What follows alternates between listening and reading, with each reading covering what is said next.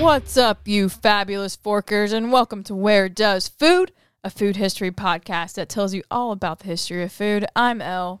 And I'm Tim. And today we're continuing our conversation about how war influenced our food. Today we're taking a look at World War II. We are. This is like our sequel, kind of. Yeah. I mean, it's about a different event, but it's a world war, and that's sort of what we were shooting for the end of season 3.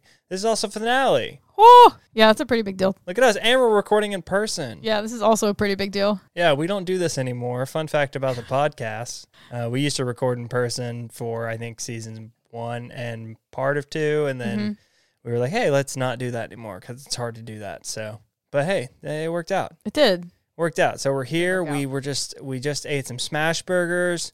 We're full and happy. Shout out to the local place, Karen's Custard. We sat around and talked about food, or at least Tim talked about food too much. No, we definitely talked about food. What else? I could talk about food endlessly. Forever, I think, actually. It's not interesting. It is, Tim. But I could talk about food forever. Either way, that's me catching everyone up. This is a podcast about food history, not about our days. So, food was heavily involved in our days, though, as you would think. Yeah. No, Tim, you had mentioned it kind of in, if you hadn't a chance to listen to World War I, to the first part of this 2-episode part, go listen to that. Yeah, stop what you're doing right fucking now and go listen to that one. This is where, for all intent and purposes, like our food industry has shifted, and frankly, we've continued on the food practices from post-World War II, whether that's the diet standpoint or also the industrialization. The cruelty standpoint, you can just say it at this point. We know where we live. We'll get there. We will get there. We will get there. So we learned from our last episode that in World War I, preservation was key, and our diets consisted of corn, fish, beans, fat-free, everything if possible, meatless Mondays, wheatless Wednesdays, fat-free Fridays. These were just some of the dietary guidelines that the U.S. government provided. Yes, Tim. And when in doubt, eat potatoes. Potatoes are king, queen. They are the end all be all. Don't let anyone tell you different. They're also a vegetable. Yeah, when in doubt, eat potatoes. Always eat potatoes. They're so versatile. They are. They really are, though. They are, yeah. So with the lowering costs of food, Americans had adapted some of the dietary changes that came from World War I. Industries went going back to producing what they're good for. That is, until we get to World War II. So, history time with Elle. Boop, yeah. Boop, boop, boop, boop. Okay, last time we learned about we're getting to World War II. I feel like most were probably more familiar with World War II because we either like have or know people that had like grandparents, great-grandparents, like that actually fought in this war. Video games.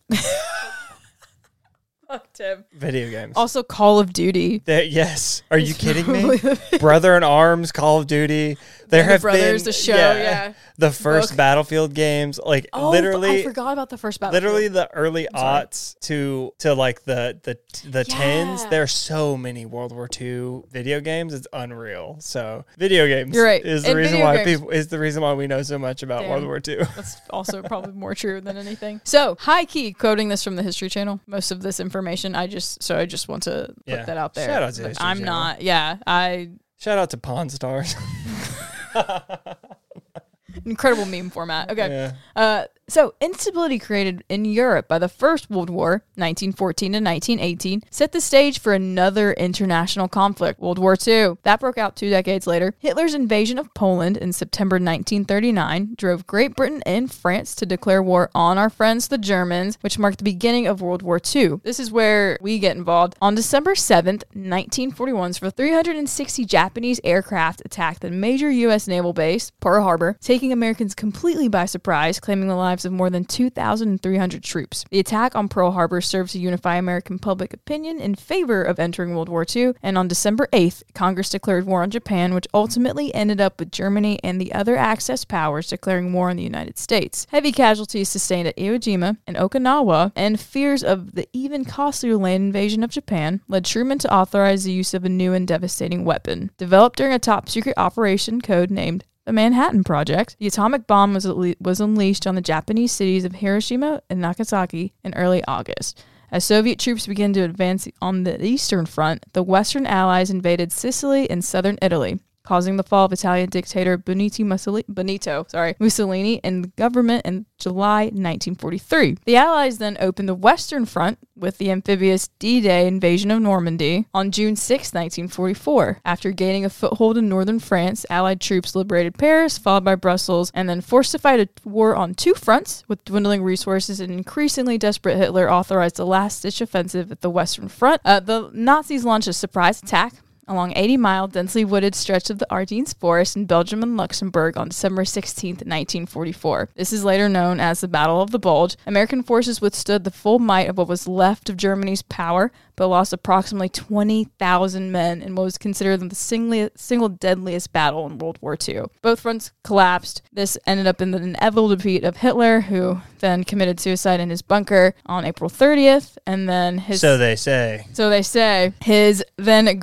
His successor, Grand Admiral Karl Dönitz, started peace negotiations on May 7th, and then the General Jody signed an unconditional surrender of all German forces to take effect on the following day. On September 2nd, World War II officially ended when U.S. General Douglas MacArthur accepted Japan's formal surrender aboard the U.S. battleship Missouri. That's the whole history there. And then pretty much from there, it lays the groundwork for setting up the United States and Russia to be two of the world's major superpowers and what will end up being the Cold War. Yeah. The biggest takeaway, I think, from World War II, around 45 to 60 million people were murdered, and 6 million Jews were murdered in the Nazi concentration camps as part of Hitler's final solution. Yeah, it's pretty fucked. It's pretty fucked. Like that. Pretty fucked. World War II is bad. It's really bad. Real shit stain of a war. Also, during that time, the United States had internment camps. Oh yeah. So that's also something that occurred for Japanese people, but pretty much whomever, any Asian American. Really, like you know how prejudices do.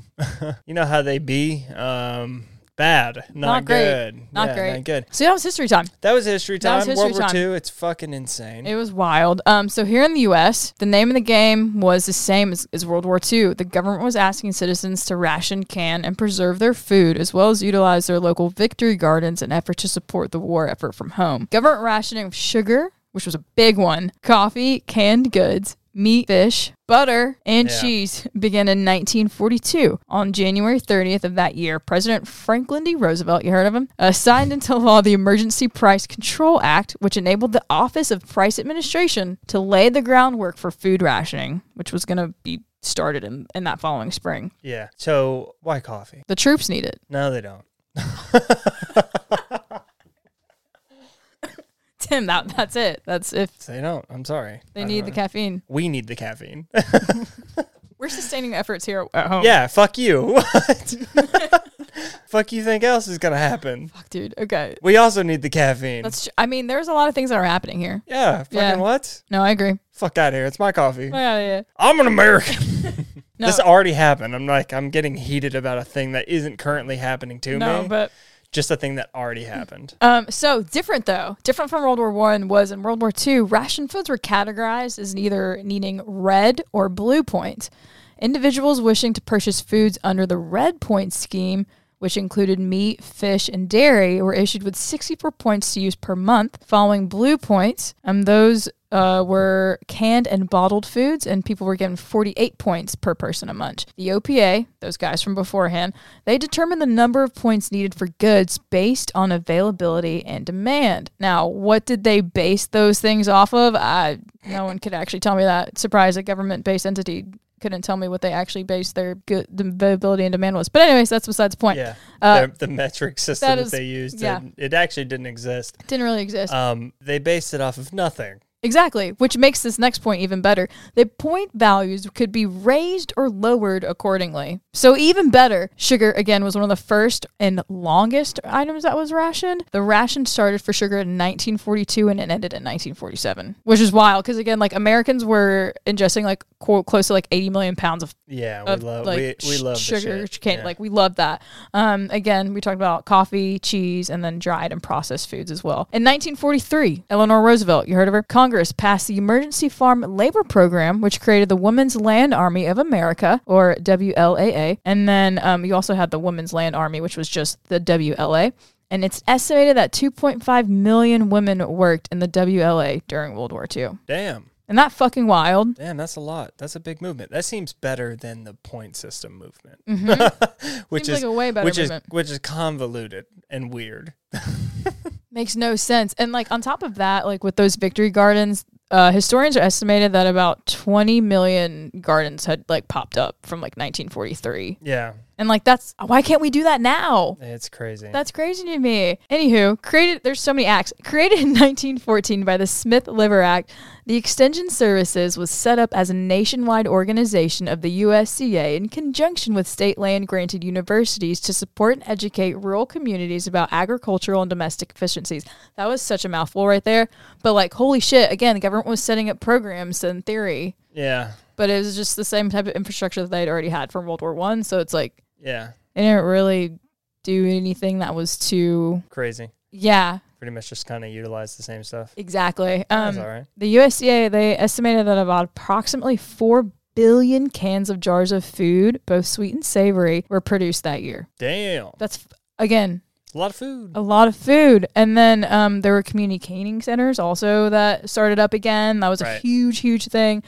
Teaching people how to preserve their foods. Yeah. What was the rate of botulism back in the day?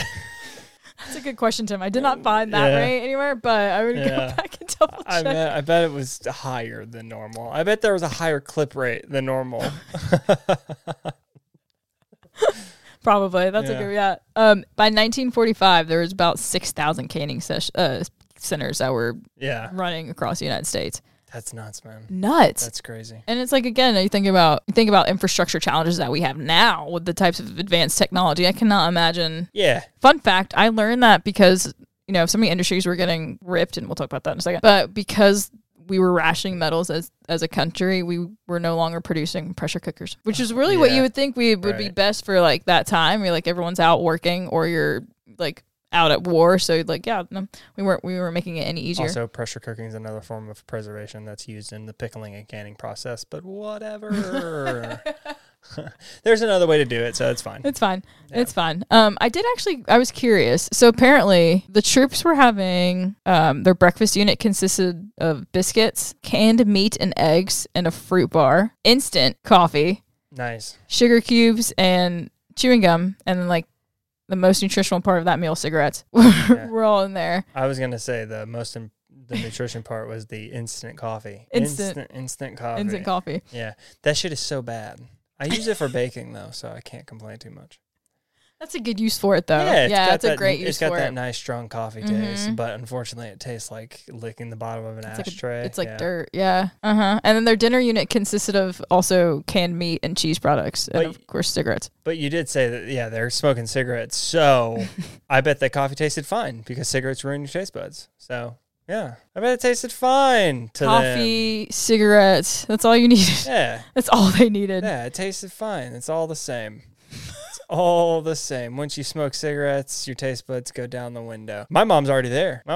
She's been a smoker all of her life, and I like when people say that, all their life. Yeah, she came out the womb smoking. Fucking idiot.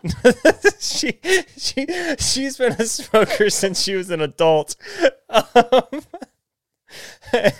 Oh fuck, I'm sorry saying that. Thank you. Yeah, she's been a smoker since she was I don't know if she was of age, maybe she was 16. I don't know my mom's life. No, but since she was an adult, more adult than a child, now she can't taste anything. I'm not convinced. When I was in college, she came to visit me because I was graduating. We went to a Chinese buffet before the world kind of put a light. Shut down on buffet. Yeah. Before now, when I think about buffets, I get a little queasy. So we went to a Chinese buffet when that was still cool, and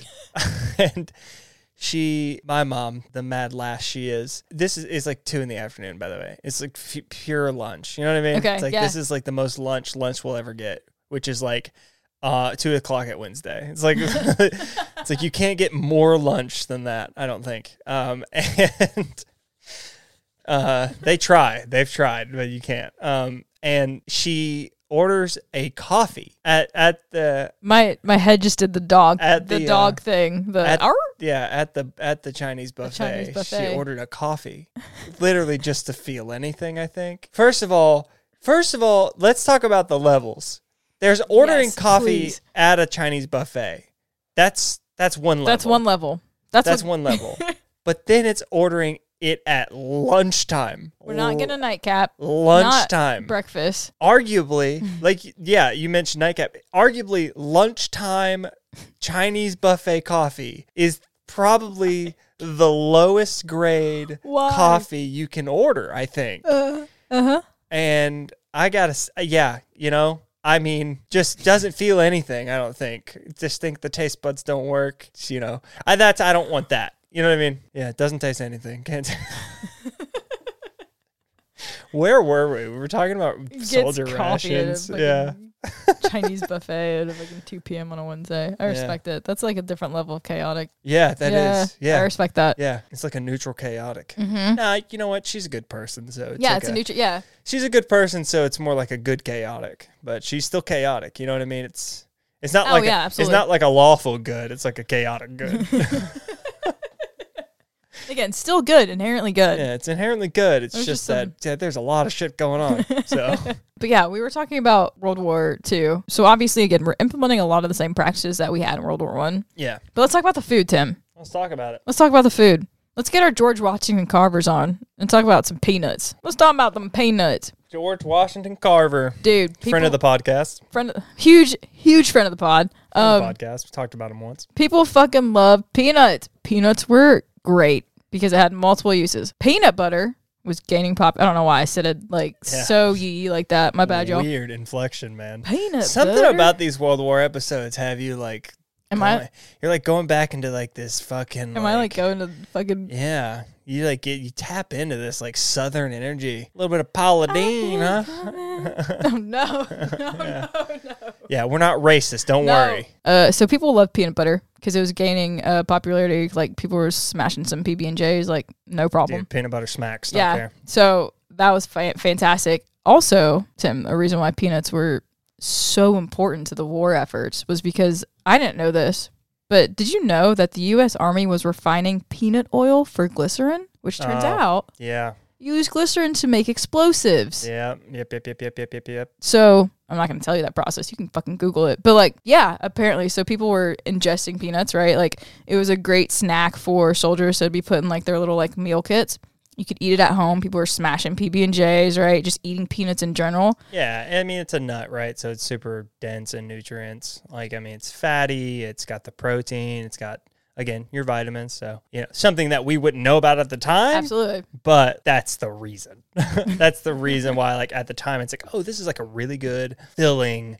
So, I mean, fucking A, do you eat PB&Js? I love PB&Js. Yeah, every time you eat a time you eat a PB&J, you're like, that was a 7-course meal. Mm-hmm. You're full. No, you're full, man. Like, you feel it. I will say, I'm a PB and jam type of gal, though. Yeah. I lean heavy towards the strawberry jam, but that's Get the fuck out of here. That's that's a different episode. Maybe the next season. So, yeah, maybe. Secretary of Agriculture Claude R. Wickard asked farmers to plant 5 million acres of peanuts, and in 1942 the government would lend them the money to purchase the equipment to harvest the crop. Yeah, and listen, when Claude R. Wickard tells you to do something, you do it. You fucking do it. You do it. When a man like Claude walks in, absolutely, he's wickarding around, you just listen to the Wickard. That's what he was known as in the office. The Wickard. The Wickard's coming. The Wickard is the Wickard word. Wickard, he thought corn was so important to the war effort. He said, and I quote, "In winning the war and perhaps in the peace to follow, no doubt it will feed the famishing world." That's what he thought about peanuts. That's what he thought about peanuts? That's what he thought about peanuts. Oh, okay. I thought you said corn. Oh, yeah. Sorry. No, let me rephrase. They held peanuts to the stature that they held corn in World War II to World War I. Right. And yeah, they were like, peanuts, you can do, like I said, you can do everything with them. Well, when you were right about corn, why not just go all in on another one? Because corn's not gone. Corn's not gone. No, corn is still, we're still. Like, we're still cranking it out, corn. You know what I mean? Mm-hmm. So, like, they're not wrong in corn. They just found another food item that does similar things, and they're like, it's happening again. The government was giving people money to buy equipment because they're like, we need this much corn. Peanuts. peanuts. Why do I keep saying corn? I don't know, man. Get it out of your fucking brain. Corn. Okay. No one eats corn, okay? No one eats corn here. No one in America has ever liked corn. That's why like 90% of our food's made from it. Shush. So yeah, anyways, peanuts. No, so again, and the PB&J became a huge staple, but we all know that milk goes really well with PB&J. But let's talk about... Wait, does it? I don't know. Let's talk about dried milk, not spilled milk. Okay. Yeah, no, wait, do you not? People, that's kind of like a... No, you will not catch me drinking... You will not catch me drinking milk with PB&J. The fuck? Interesting. Okay. Fucking what? No, yeah. I forget that people just drink milk, though. Yes, yeah. Milk is not only utilized for cereal. I don't even get milk, man. I get oat milk now. Okay, well... Like, I don't even... And hell no. So you wouldn't have an oat milk with your PB&J? No, I would have a PB&J, and honestly, I probably would go with, like, a soda pop, you know? Really? Yeah. Okay. Mostly just water, because PB&Js are, like, a snack thing for me. I'm not, like, sitting down. What the fuck? Dude, we're adding PB&J to the, like, no. I cannot believe that when making a PB&J, some people pull out an extra glass and a thing of milk. To help wash They down come the in pizza. gallons, I think. A gallon of milk. And they're pouring a gallon of, not a full gallon, but they're pouring their 16-ounce cup of milk, which is just like, why? No, not a full fucking 16 ounces, Tim. Okay. I'm sorry. No, that's a lot of milk. Okay, do you guys just fill the 16-ounce cup halfway up? I'm also, I'm not. Do normal Americans fill their glasses halfway up? Maybe. I will fill it halfway sometimes. That's an insane. I don't care. Milk doesn't belong. So dried milk during World War II. So dried milk. We're getting into that now. Oh Lord, who'd have If thought? you're poor, you know what dry milk tastes like. Dude, it gets the job done. So dried milk during World War II, the military needed a dairy product that wouldn't spoil.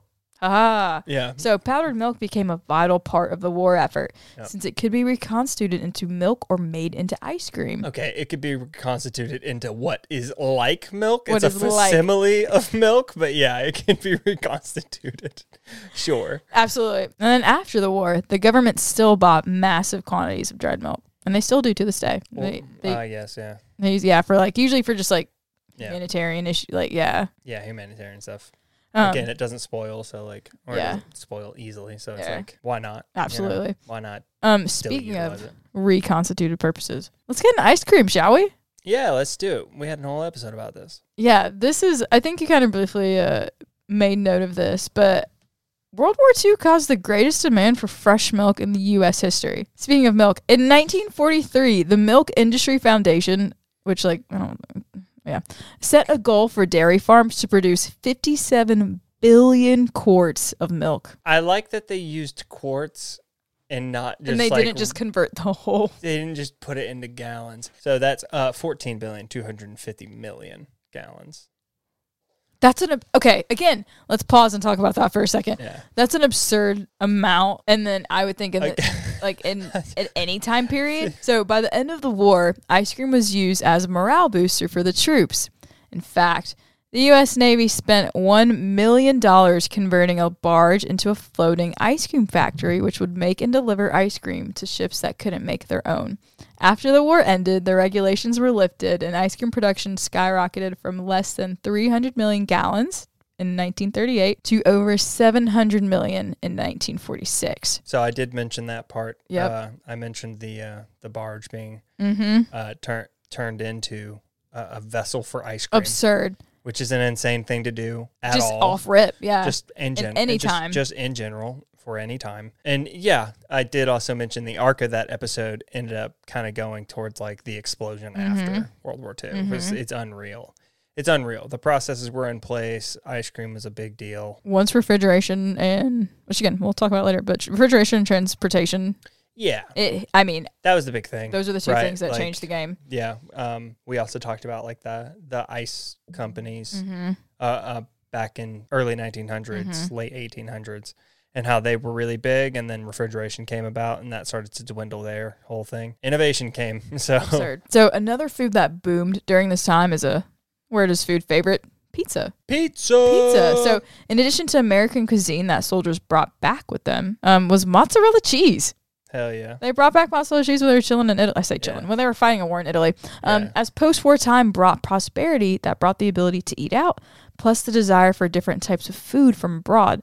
So that yielded pizza shops just popping up across the country. Yeah. And then ground beef took fewer ration stamps to buy than steak or roast, so homemakers, quote unquote, stretched the meat supply by fixing meatloaf, spaghetti, stuffed peppers, and meat rolls. Yeah, cookbooks and women's magazines offered tips on how to fix vegetables, main dishes, or other meats such as beef tongue, hog jowls, and poultry. Yeah, poultry, man. People forget that chicken wasn't the main source. Wasn't one of the main sources of protein until after the war. Which is wild. Oddly enough, the war kind of helped it, but it's still after the war we kind of reverted back. Yep. And yeah, ultimately though, yeah, it kind of blew up when health trends changed it. But either way. Yeah. So we've hopefully you guys have seen along, but we've kind of spoken about different types of food companies that over time, if they existed during the wars, how they had to switch, right?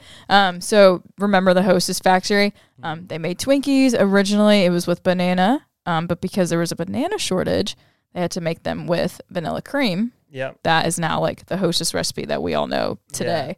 We also learned from the tip industry they refused to change their production and still chose to produce chips instead of the goods that would benefit the war. Yeah. Which, shout out to them. Shout out to the chip people. Fucking crazy. Fucking absurd. We not team players. No.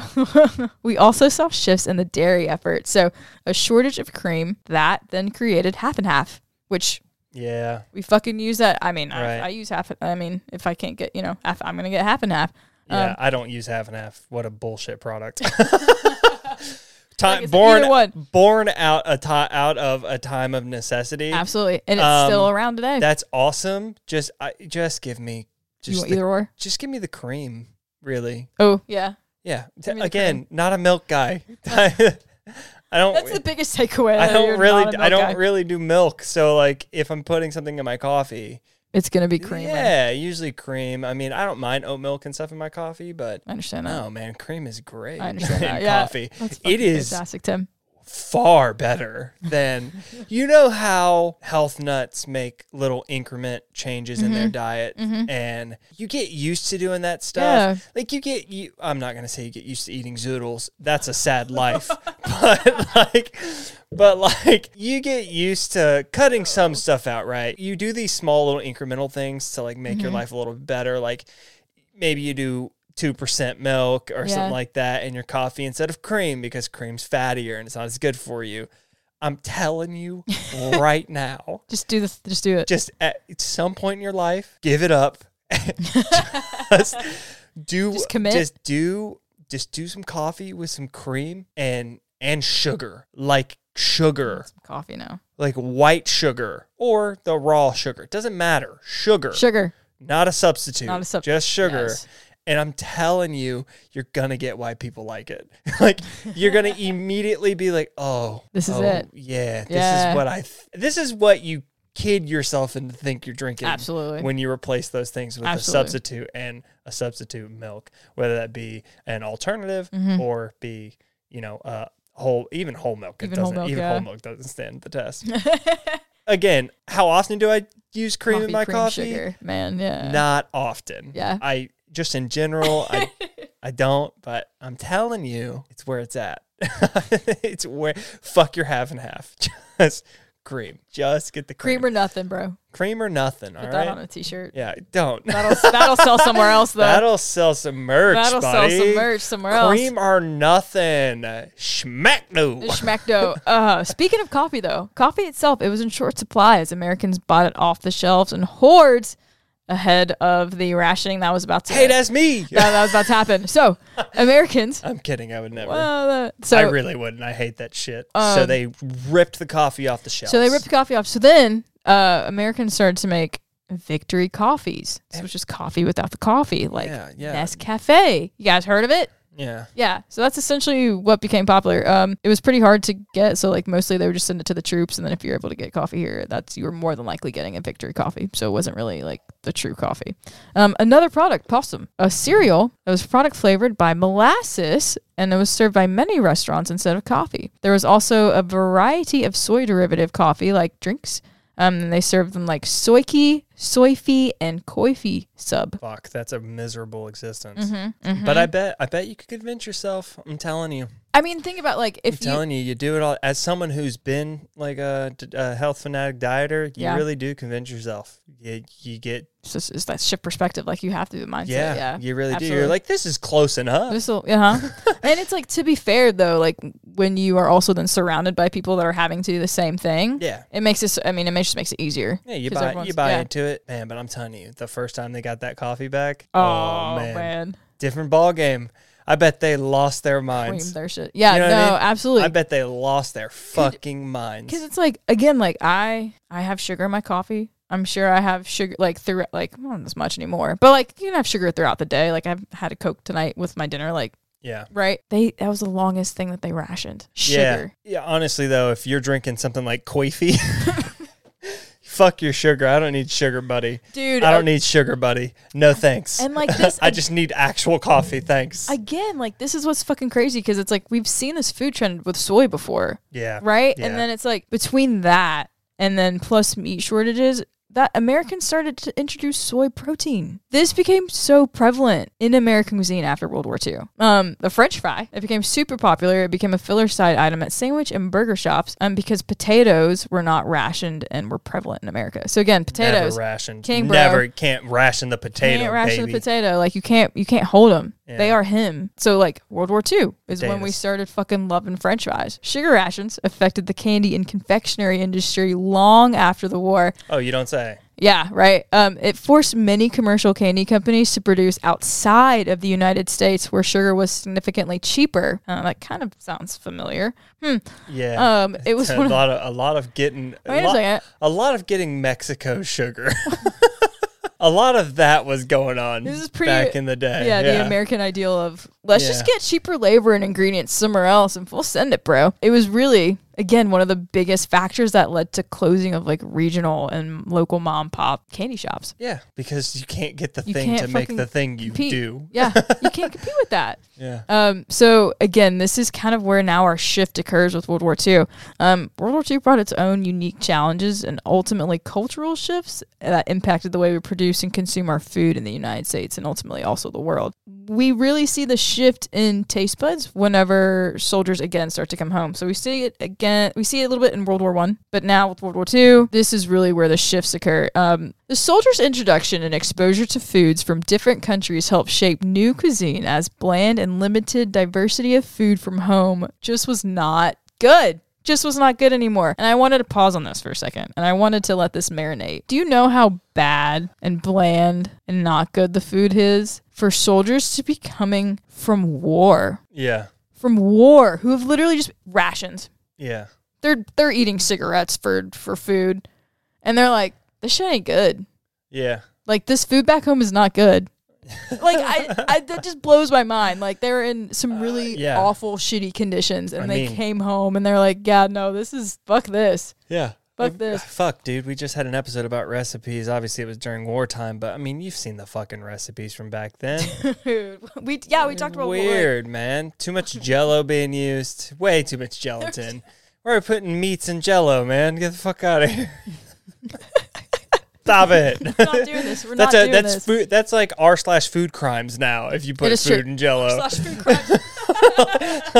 That was their cuisine back then. Yeah, no, you're absolutely right though. Yeah, they were just eating that shit. We read off some of the recipes from World War I and it was like, ugh. Yeah. That's what we're okay. Okay. That's what we're doing. But yeah, this was the change in food culture in America. Americans were no longer seeing food as just like a way to get nutrients. People were looking at food as experience. Yeah. And that's an insane. I can't believe that. That's interesting. I can't believe we haven't really talked about that until this episode. Because I don't know. We grew up. To me, I think America is one of the greatest countries in the world. God damn it! No, I think it's one of the. No, yeah, absolutely. No, I think it's one of the greatest food countries in the fucking world. I think we do it. Fuck everyone. I think we do it just as good as the best in the world. If not, I just personally believe truly that we probably are the best. But when it comes to food, nothing else. No, I'm kidding. But no, when it comes to food specifically, though, I think we're fucking incredible at it. Got some sauce. We're incredible at sauce, it. yeah. And listen, like, yeah, sure, the #1 restaurant in the world's like in fucking Italy or whatever. But you know what? What? New York alone has like 5 of the top 10 restaurants in the world or something like that. Yeah, I don't know. okay. It's something ridiculous. They have like the most concentrated amount of like best restaurants in the world or some shit like that. I just think, and even outside of that, because that's getting to like, you know, haughty cuisine. We're not even talking about just like normal ass food that people eat like normal people, you know? Yeah. Yes, not 37 courses. You know? And even that, I think it's just, it's just one of, I mean, we're the best, man. I don't know what to tell you. You fucking go to any great American city right now and you're probably going to have some of the best food I agree with that. your fucking mouth will ever touch. That's true. You know? I like that. Listen, that was that's the one positive USA rant you get from Tim. Yeah. No, I love our food, and I've never been ashamed to say that. I think we just do it. Overall, we have fucking phenomenal food culture here. Yeah, I think we do it. And that's interesting. That like in the 40s and 50s, we were sort of like creating that. And coming around to it more to be like, we should do something about our shitty food. Gelatin food. Yeah, we want to enjoy food, which I mean, like you mentioned earlier, but like not only are Americans looking for experiences, we're now valuing conveniency.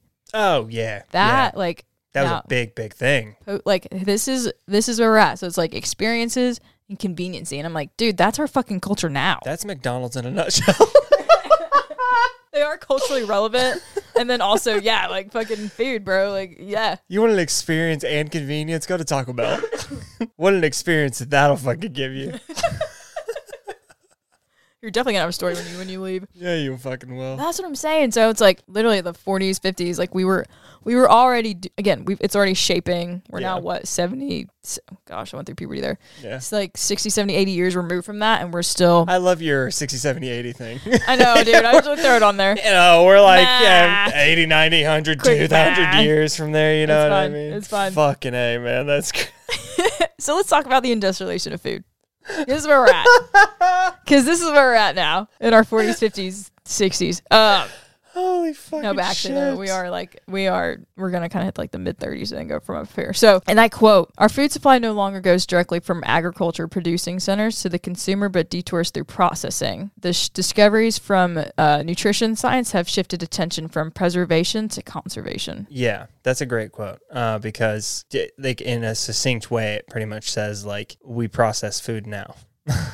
Mm-hmm. And I know processed food gets some really bad rap. Yeah, and we blame processed food for like everything, literally everything that's wrong. Obesity. Mm-hmm. And we blame it for everything, and I don't blame it for fucking anything. Mm-hmm. No, I don't blame it for anything. And maybe I'm a bit biased on that, but I just think processed foods in general. I think, yeah, man, sure. Let's eat healthy, right? Like, let's eat unprocessed foods. But also, like, to act like processed foods didn't give food to just way more people. Exactly. That's the kicker. Yep. Way more people. It's the same thing with GMOs. You know, there's this big, like, GMOs, no GMOs. But it's like, it's coming from this weird, like, unscientific standpoint where it's like, you know, what chemicals are they putting in our foods? Yeah. And it's like the word chemicals, as if like everything isn't fucking chemicals. Yeah, right. And it's just like, dude, but without GMOs, like the food, you want to talk about shortages now. Mm-hmm. You know how these fucking pea-brained people talking about how much food costs and we can't get a hold of anything and nothing. Like, dude, that would be 20 times worse every fucking year. Every year. Just get worse too.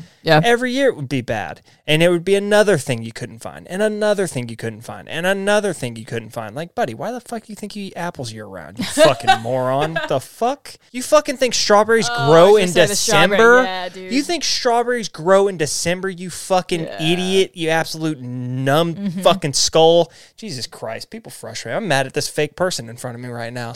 I can see their face, you know what I mean? I'm mad at them right now. Fucking pissing me off. Fucking talking about foods. Like, fuck you. Fuck, you think you can just buy sweet potatoes year round? You think sweet potatoes aren't a fucking fall food? You bitch. The fact that you can go get sweet potatoes in fucking June should probably give you an indication that GMOs and like all the new practices that were, I guess, relatively new within the last 100 years, like it comes from this, right? Like it comes from, we figured out a way to like process these foods and like use these foods in different ways. Yep. You fucking absolute peasants. Get the fuck out of here. Appreciate your fucking food. Appreciate what's in front of you. Fuck. That's too hard for some people. Why am I so angry tonight? I haven't had alcohol in like fucking a month. I am edged. I am edged like fucking Pornhub. Jesus Christ. That's an incredible. Okay, thank you for that. I really appreciated that. Tim, you know what's colder than being cold? Ice cold. Hey, the ability to refrigerate things. I'm so sorry to Andre 3000 and Big Boy. Refrigeration is great for a lot of things, but it's also super great for butter. We fucking love butter. So, ration laws also changed the perception of frozen foods. This is a big, big thing in our food culture now. Frozen food products had been around in some areas since 1930s. Particularly in rural America, they hadn't caught on. Many grocers didn't even have the freezers to display the products in their groceries, so they didn't even bother buying products from wholesalers. Rationing regulations required that grocers display a poster showing the value of and ration points of different foods. On those posters, frozen foods were predominantly displayed because the cans for canned foods were reserved for rations for soldiers.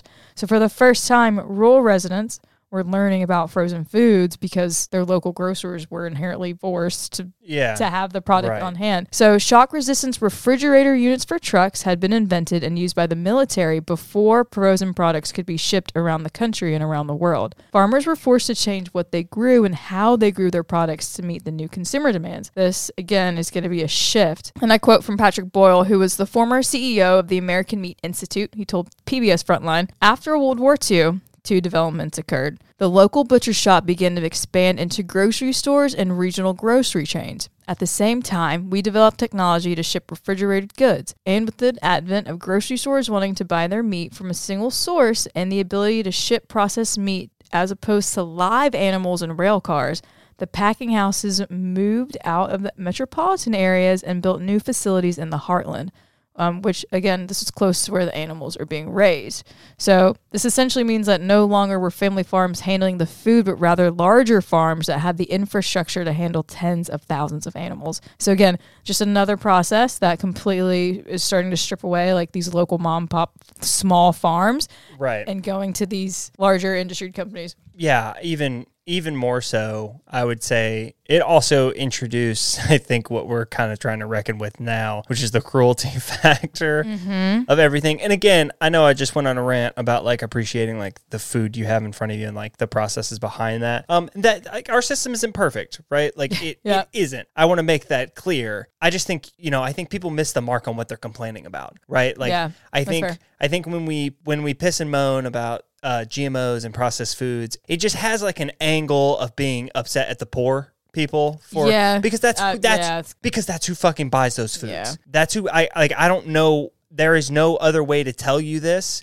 No one is buying powdered milk in grocery stores except for people that can't afford fucking milk. Yeah. Family grew up. We bought powdered milk at a point. I just think that when we want to talk about, if we want to talk about some of the problems we have in our food system and we look back at that moment right there, where all of a sudden now we're just, we're not only are we taking away mom and pop shops, which arguably probably did things a little bit more humanely. Absolutely. To keep up with demand, to keep up with the new thing, we were like, well, let's do this. And I think now, we're 70 years fucking removed. I think maybe, now let's look at, what can we do to rectify like this insane thing that we've done? Absolutely. And I think that's the angle we should be talking about when we talk about some of the problems in our process. It's like you said, it just takes away so much whenever you think about it from like a cruelty standpoint, but then, and then also like a business standpoint, like your local Betty and Jamie down the street, like they've lost like their livelihood now because the factory down the road can produce what they make in in an hour, what they make in a day, so it's like you can't compete with that. You can't compete with that. High powered machinery. Sorry. No. Yeah, you can't compete with that, and there is literally no incentive for that big shop to do anything humanely, to do anything with respect. There's no incentive for them. This is the reason why we create institutions to like keep things in check, right? Is because if you were to walk away, hands up, and just leave it down to the market, it would be cruel, because at the end of the day, the only thing the market wants is growth. Yep. And if you can get profitability, if you can get growth and profitability from being the worst kind of piece of shit, it's gonna reward you for it. And I think our system is very, very prevalent with that. Even with some of the stuff we have in place. Definitely leans that way, yeah. Yeah, even with some of the stuff in place to try and stop those things. I mentioned it briefly, I think, in the chicken nugget episode, but it's one of those things where it's like, why would the market force anyone's hand if they're making money off cruelty? Why? Why would someone stop processing something a certain way? Why would you? You're making money. Sure, I guess you can like hope that someone's humanity steps in, but I don't know. Case, do you live in planet Earth? I mean, come on, let's be honest. Let's be real here. Yeah, but we're stripping away mom and pop shops, man. It's still a thing. Still a thing, but yeah, it's good to know it started way back then. Yeah, it's not just it's not. Don't let them fool you. It's not just a product of now. It's definitely that's how the whole thing. Yeah, it was already started before you and I even walked this earth. Before many of us walked this earth. Yeah. So again, kind of going towards the shift. In 1949, Samuel Prescott, MIT, had been studying the military-commercial nexus for many decades when he proposed a quote-unquote more integrated relation between foods for defense and for food fully acceptable for commercial distribution and broad civilian consumption. So canned food, that's where this is going. Right. Canned food, it was originally designed for soldiers and travelers, right? Immediately after World War II, surplus provisions were sold in supermarkets, and manufacturers, mostly ensure their own survival, began marketing canned and other packaged foods to who but the middle class, Tim. This would hopefully facilitate their busy lifestyles. Yeah. Yeah. Man, it's crazy, dude. That's what I love about our show, is just these moments right here where you read something and we tell each other something that's just like, oh, that's why. That's why we eat canned food. Do you want some more That's Why We Eat Foods? Yeah. From the U.S. military? Yeah. From 1940s. So these are essentially all foods that were initially produced for the military, and then post-war, we came over and companies adapted and resold. Mrs. Paul's frozen fish sticks.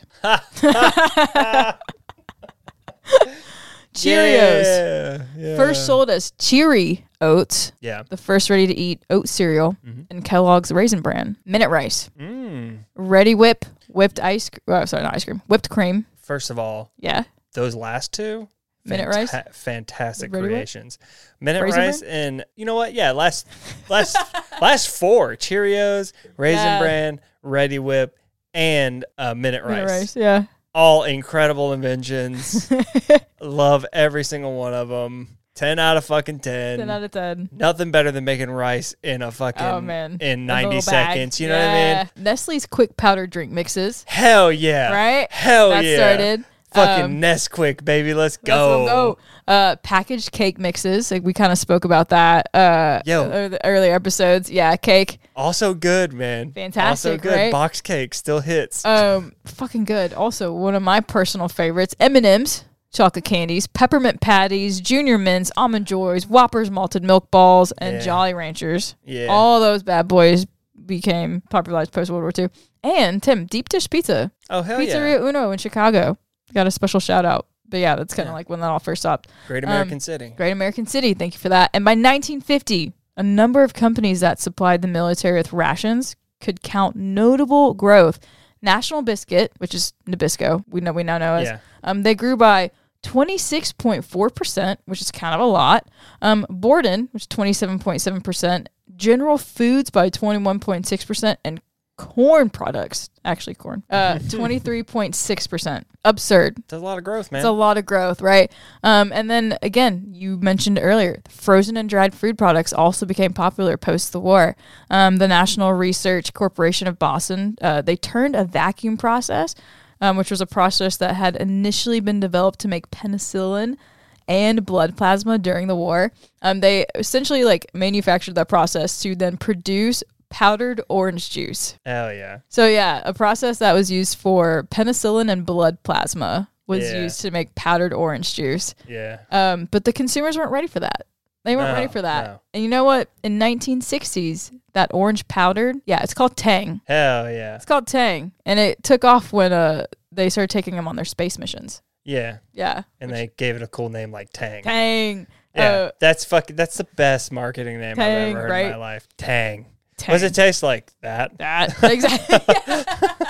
That exactly what it sounds like. That. Yeah, Tang. Also, initially in the 40s, the company adapted the process of producing frozen orange juice concentrate. Hey, you know what that is? That's Minute Maid. It's Minute Maid, Minute baby. Maid. And by 1950, a quarter of Florida's orange crop was going into concentrate. A quarter. Yeah. Into concentrate. People kind of fell off that though. People we? fell, yeah. We don't really do that these days. We kind of fell off. We're kind of back to the bottled stuff. You know, we like our shit to come into the little half cartons. Yes, you know, we do like our little half cartons. That's what we like. You know what else I don't really see a lot of because I think it's the most useless invention ever known to mankind.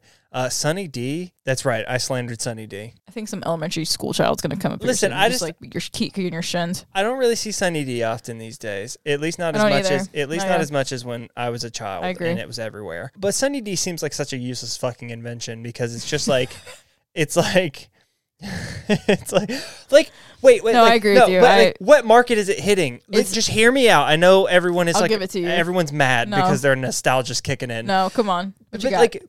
Hear me out. Sunny D is supposed to be a vitamin C drink. Yes. It's a vitamin C orange drink. Yes. It's not orange juice, it's not orange drink. Yes. It's a vitamin C fortified orange drink that tastes similar but tangier than orange juice. So what are you doing with that drink? Because you could just drink orange juice, which I don't know many children that don't like orange juice. I loved orange juice. Loved orange juice as a kid. I loved it as a kid. What's Sunny D doing that orange juice isn't already doing? Orange juice is tangy, it's sweet, and it's got tons of vitamin C. Actual vitamins. What is Sunny D doing? What is it doing? Someone fucking explain Sunny D to me and why it was so popular. Someone fucking explain it. I think I need to try Sunny D again to maybe that'll like remind me why it was popular, but I don't remember loving it as a kid. I remember absolutely preferring orange juice. So I don't know. That's just my rant on Sunny D. This is taking us off. I've been taking us off track all night, baby. Dude, no, you bring up a really good point. Classic though. Tim. I don't know. I don't really know why I used to. I don't get it. Well, we need to. I don't get it. That's my argument. That's my argument about Sunny D. I think it's useless. That's fair. And I think I have a pretty good leg to stand on about it. You have. No, I got nothing to rebuttal you on that one. Yeah. I'll get back to you. I'm going to have to think about a few things. So yeah, we've shifted again. We're talking about quote unquote instant food now. It's been democratized through mass production. So some say the U.S. military influenced the diets of Americans as these food manufacturing companies took the process and products used for soldiers and mass-produced these items. And it's interesting because at the beginning of the war, just again, World War II, military and civilian food systems were different. But by the end of the 1950s, it all had just emerged into one effective system. Yeah. Or two systems that were effectively working together as one. Right. We get into the 1950s, and TV dinners now are taking over. Hell yeah. Which is just, again, a combination of everything we've talked about, right? Yeah. Refrigeration practices, preservation practices, and then transportation practices. All of those things. And it's like, makes sense. We've covered our convenience factor. Yeah. Right? The TV dinner brownie, buddy. That's an experience, right? It's an experience. That's an experience. It's kind of crazy that like mug brownies took the world by storm recently when it's like we've been doing that for years, baby. We've been doing that. You better give is it Banquet that does it? You better give Banquet their fucking time in the spotlight. You're just taking their brownies and you're putting them in mugs. Don't you fucking lie to me, Betty Crocker. Don't you fucking lie to me, you bitch. Don't you dare. We fucking know it. You dare. But yeah, Tim, that's effectively World War II and how the U.S. government essentially has helped shape the diets of Americans since the 20th and 21st century. Yeah. I gave World War I a 3 out of 6, and I'm jumping into it. Yeah. I'm jumping into it. 6 out of 6. World War II is the fucking shit. A lot of fucking. That's like. It shaped everything. You know, it's a lot of the stuff that we've been circling around, right? Yeah. Like I've read a lot about that type, like the outskirts of it with just one food, right? Mm-hmm. Like, yeah, absolutely. Because that's kind of the thesis of our show, right? We take a food and we kind of dissect it, but it's so fun to sort of like finally just hit World War II, which we've just brushed on so many times because we knew it was just this pivotal moment where all these processes like become a thing and they sort of kick everything into high gear. And fucking it's amazing to think that like so much of the food we eat today comes from that period. And Blows even my if mind. it's not around anymore, there's a version of it. Yep. Or Like a process that came from it that we now. Yeah. Absolutely. And it's fucking incredible. It's a marvel. It is a marvel. Yeah. It's fucking wonderful. 6 out of 6. Fuck, dude. Yeah. World War II. Fantastic. World War II. Thank you for all that information, It's man. a lot of info. Yeah, absolutely. Do you have any final thoughts? Are you gonna like Mr. Rogers out or anything like that? No, unfortunately not. I mean, we've pretty much we've hit on all of the themes somehow. One of the biggest observations that I took was just industrialization, the refrigeration, appliances, packaging, shipping. It's the reason we have frozen food sections, man. Yeah, that's the reason why we have our food processes has not really changed since that initial process change post World War II. Right. And that's pretty wild to think about because of all the technological advancements that we've had as a society. Well, I think you see it though. I think you see it. Maybe I'm the only one that keeps up with news about food, but I think you see it in today's climate though. I think you see that clash. Like you said, we haven't changed, but I think you see a clash. You're starting to see it a little bit. I think you see people asking for different things. Like we should do things differently, and we should be concerned. I've been ranty tonight, but I'm only ranty because it's great information and it's an episode that I feel like I can really talk about and connect with. And, okay. Yes. We'll see how much of that makes it in. Send it. Full send all of it.